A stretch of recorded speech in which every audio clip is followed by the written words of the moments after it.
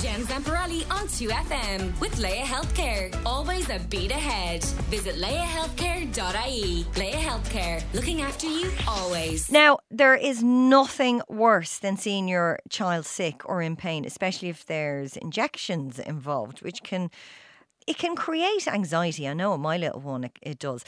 But what would happen if the child could get the injection and feel nothing? Well, this is exactly what doctors and psychologists have done in Crumlin Children's Hospital by mixing technology and hypnosis. Okay, so my next guest is a psychologist and clinical hypnotherapist who's here to tell us about just this medical breakthrough. Is that right, Jason? Good morning. How are you? Good morning, Jennifer. Thank you for having me. Is it a medical breakthrough?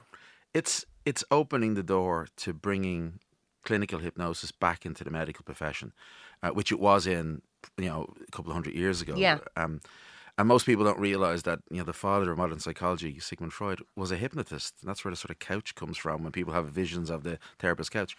And what we did was, myself and Donncha O'Sullivan and Michael Barter, two doctors, is we joined together and we put together this hypothesis that could we use hypnosis, because that reduces anxiety and so on, pain for children. And we did a research project, which we're happy to announce was published in the Mayo Clinic last year, which is the #1 hospital in the world, it's the biggest research thing in the world, and it was published in that. And it showed that in the case when we mixed virtual reality, which was people watching me hypnotising them by children through virtual reality glasses, in the emergency department, that 85% of the children felt less anxiety or didn't notice the needle going in after watching the hypnosis. What age are we talking here? Usually 8 to 15. Okay. So there's a sort of, as I said, you can't really hypnotise children too young because they're not going to sit still and listen to it, But with, for anyone who has kids, you know how much time they spend on devices or on YouTube. So if you're able to so the idea was that we recorded using special cameras, a 3D way of them looking at me through the camera, through the goggles, the VR goggles. Yeah. And like I was hypnotising them in a clinic, it was done through the goggles, and the goggles they would put on, and as they would go through this hypnosis session, after a couple of minutes, the nurse or doctor would put the needle in, and most of the children didn't feel the needle go in or felt very little discomfort from the needle. What percentage again did you say? 85%. That's huge. Yeah, now it's a very small cohort. It was under 30 kids because obviously getting kids to do it in the first place and getting the medical, the two doctors had to work within the triage and so getting it to do it. But it was an idea. And also another way of looking at it, to look into this more, is that Netflix had just published a huge documentary called Hear My Voice, which is based, I think, in a French or Belgian hospital, where all their procedures are done using hypnosis and not anaesthetic. So it's used, you do it with the VR machine? Yeah, in that cohort we use it in the VR machine. In the clinic, in my clinic, the D4 clinic, what we do is we record everything. So all sessions are recorded on people's phones. So even if it's for needles and you have to go to the doctor a week later, because I've had people who won't get a biopsy because they're afraid of needles. Is the needle phobia huge? Is that one of the biggest phobias you deal with? It's funny. I could never even say the needle phobia is fairly popular. You get weird things in the clinic. You get people with a fear of feathers, people with a fear of seaweed. Motorway driving is a huge thing. Yeah. A thing that we've worked on in the past 10 years is a thing called RFED, or selective eating disorder, which is you get kids in at maybe 21, 22 who eat nothing but chicken nuggets or chips or really plain food. And if you try to give them a banana, they want to eat it, but they can't. They start choking. And after a 15-minute session, they walk out eating fruit salads and things like that. It's bizarre. It's the way the mind works. And it's really just about half the time giving people the confidence to do it. But the scale of stuff that we help people with, as I said, including, you can see this here with needles, is just bizarre. And these affect people and affect their lives. I've had people who won't drive on a motorway and they live in Kerry and they will drive back roads to avoid the motorway. How many sessions are we talking? I mean, if, I, for example, have a fear of needles. Is it one session? Is it two? Does it depend on the individual? It depends on the individual and the state of the issue, how severe the issue is. But with technology, again, because we all have a smartphone, hypnosis is one of these things that you can record. It's not interactive. So you sit down in the chair and you listen to the hypnotist. You don't have to correspond like you would with a counselling session. Mm-hmm. So I find nearly all my therapy is one session because I record it.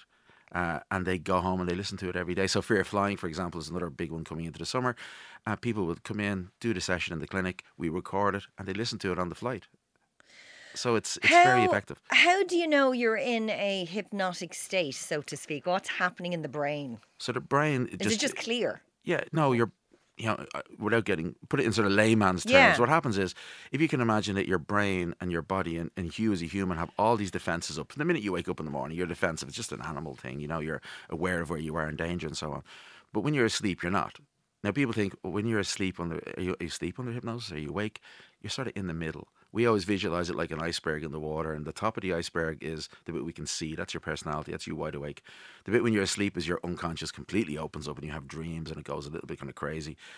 But the bit in between, sort of just before you wake up in the morning, just before you go to sleep at night, that's sort of sort of floating on the water, if you can imagine the iceberg. Your defenses are down enough that allows you to relax and allows that sort of trapdoor between the unconscious and conscious to open and the suggestions to go in. And I describe it to people every day as, if you've ever driven anywhere and you've got penalty points, or you've seen a guard with a camera, you always remember that stretch of road. You always remember the person that didn't pay you for the job, or the person that was unfaithful to you. You always remember something just kind of sticks in. It makes it your day different. That's your unconscious. Something becomes so heavy that it goes straight into the unconscious. So when you're really, really, really relaxed, I don't want to hypnotize you here, but if you're really, really relaxed, you'll just start sinking into a light trance, a light sleep. Your defenses go down because you're sort of half asleep, and it allows. And then because it's repetitive and repetitive. It's a bit like with your kids. Use your fork, flush the toilet. Eventually, it just goes in, and by doing it again and again and again, the brain just takes it in. And also, it's a confidence thing. If I'm telling you, it's called the white coat effect. If someone, a doctor or a psychologist is saying, you're going to get on the plane or you're going to take the needle and you're going to be absolutely fine, you won't feel anything. That's kind of a third of the battle, because you're there going, well, he knows what he's talking about and he's saying it's going to be okay. Are some people immune to hypnosis? Hypnosis is the most you know what it is? It's a bit like, if you imagine you working in radio and how hard you guys work, but you see a movie about someone who works in radio, and it's like Matthew McConaughey and it's all glamorous and fabulous and so on and so on. And you're going, God, that's not my day-to-day life. Hypnosis is the same. First off, people think it's what you see in movies. It's not. Stage hypnosis, which I do as well, what happens is it's based on a paradigm of the bell-shaped curve. 10% of people are very suggestible. They're the people you see up on stage. 10% of people don't want to be hypnotized. They're not going to see me. That's fine. Most of us are in the middle. It's sort of, some people are highly suggestible, some people not so much, but most of us, 80% of us, are in the middle, which means that clinical hypnosis will work for you, but you won't be getting on stage at a comedy show, for example. Okay, why is hypnosis not being used as anaesthetic in Ireland within the medical profession when it is used in other countries such as France? Yeah, Crazy. it was used here in the 60s, believe it or not, by a doctor called Jack Gibson in Baggot Street Hospital, who performed apparently 6,000 operations using hypnosis as anaesthetic. And he passed away, I think, in the 80s, 90s. He was very well known, and it's huge around the world. Ireland, we don't know why, because, as I said, if you look at the mental health crisis, you look at how difficult it is for people to get into to see therapists and so on. It's very expensive, and it's very time poor. You use a lot of time doing it. Whereas the likes of hypnosis can be used, as I said, you can have one session for anxiety. It can be recorded. You can do it 1,000 times. You can use it for 1,000 people even. But again, it's the image. Again, it's sort of like, again, like I say, if you visualize the sort of archetype of a nurse, you have this image of, white outfit and so on, and you go to a hospital, it doesn't look like that. It's because every cartoon, every TV show use every movie. Hollywood has sort of taken hypnosis and say, oh, you can do this, you can do that, you can do the other. You can walk up to people on the street and wave your hand and do that. Yeah, you can, but only in a small percentage of people. As I said, it's completely misunderstood. In fact, you will use words every day to do with hypnosis you don't even realise. Most of us use the word mesmerised. That comes from a guy called Anton Mesmer, who's a hypnotist. We use the couch as therapists. That comes from Freud, who was a hypnotist. But what happened was Hollywood has just taken it over. TV shows have taken it over, and it's a great subject for writers. They can say, because you can literally say anything. You can say, oh, they met a hypnotist and he got him to do this, that. And my kids watch, if you're going back to our day, it's Scooby-Doo. Scooby-Doo meets somebody with spiraling eyes. It's always a sort of, even now, Captain Underpants has a ring, and he can... I wish it was that easy. It'd be great. Make my job an awful lot easier if I could just walk up and go sleep in the middle of the street to people, but it doesn't work like that, unfortunately. So, just for parents who might be listening, or if you have a fear of something that's holding you back in your life, it is worth maybe looking into this? It is. As I said, we come across people every day in the clinic, and it's basically people who've tried everything. And they come in and they kind of say, we work mostly, a lot of the stuff we do is day-to-day stuff. Weight loss would be very, I've had someone ask me to hypnotize them to become a vegan, because they just really wanted to become vegan. And okay, we can do a session on that. Anxiety, insomnia, hugely effective. Stop smoking, hugely effective. It can only help people with psychological issues, which aren't biological. In other words, it can't help people with Alzheimer's or cancer or things like that. But it's interesting to say it is a complementary therapy, not an alternative therapy. So, it's not one of these type of therapies that people think, oh, I'm going to stop my chemotherapy and get hypnotized. No, that's ridiculous. Don't ever do that. It has to be a complementary. So my undergrad and master's degrees was in psycho-oncology, helping cancer patients reduce their anxiety using hypnotherapy. And actually we used humor therapy as well, which, I know with your comedy background, people find that if they watch comedy, there was a huge research done on this in the 60s by a guy called Norman Cousins. If you watch comedy for 20 minutes, people with rheumatoid arthritis in the 60s did this, and they found they slept pain-free for 2 hours after watching comedy. So, it's got to do with hormones. It's got to do with the brain. Oh, and so yeah, on. absolutely. Jason, if people want more information on your clinic or want to look into this more, where can they go? It's the D4 Clinic. Just look up D4 Clinic on the internet and you'll find it there. And also, we're doing a huge conference in April called the Irish Hypnotherapy Conference for therapists and for people who want to learn about hypnosis. So this is the second year of this. And my friend John Scanlon, another hypnotherapist, is running that.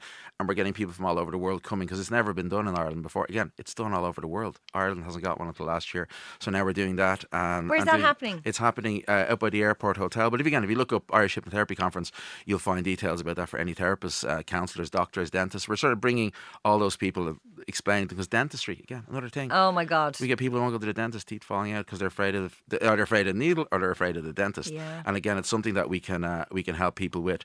And then also, just on a secondary note, we're also doing an event in Kilmacud Crokes up the road on 19th of April, a fundraiser that's demonstrating how we can do hypnosis for people and having a bit of fun in the process as well. So that's what's really good about it. We can do the serious stuff, but we can also, get your cousin up and turn him into a chicken if you want. Amazing. I love that. It's really, really interesting stuff. Thank you so much for coming in. There we go. That was psychologist and clinical hypnotherapist Jason O Callaghan. Jen Zamparelli on 2FM with Leia Healthcare. Always a beat ahead. Visit leiahealthcare.ie. Leia Healthcare. Looking after you always.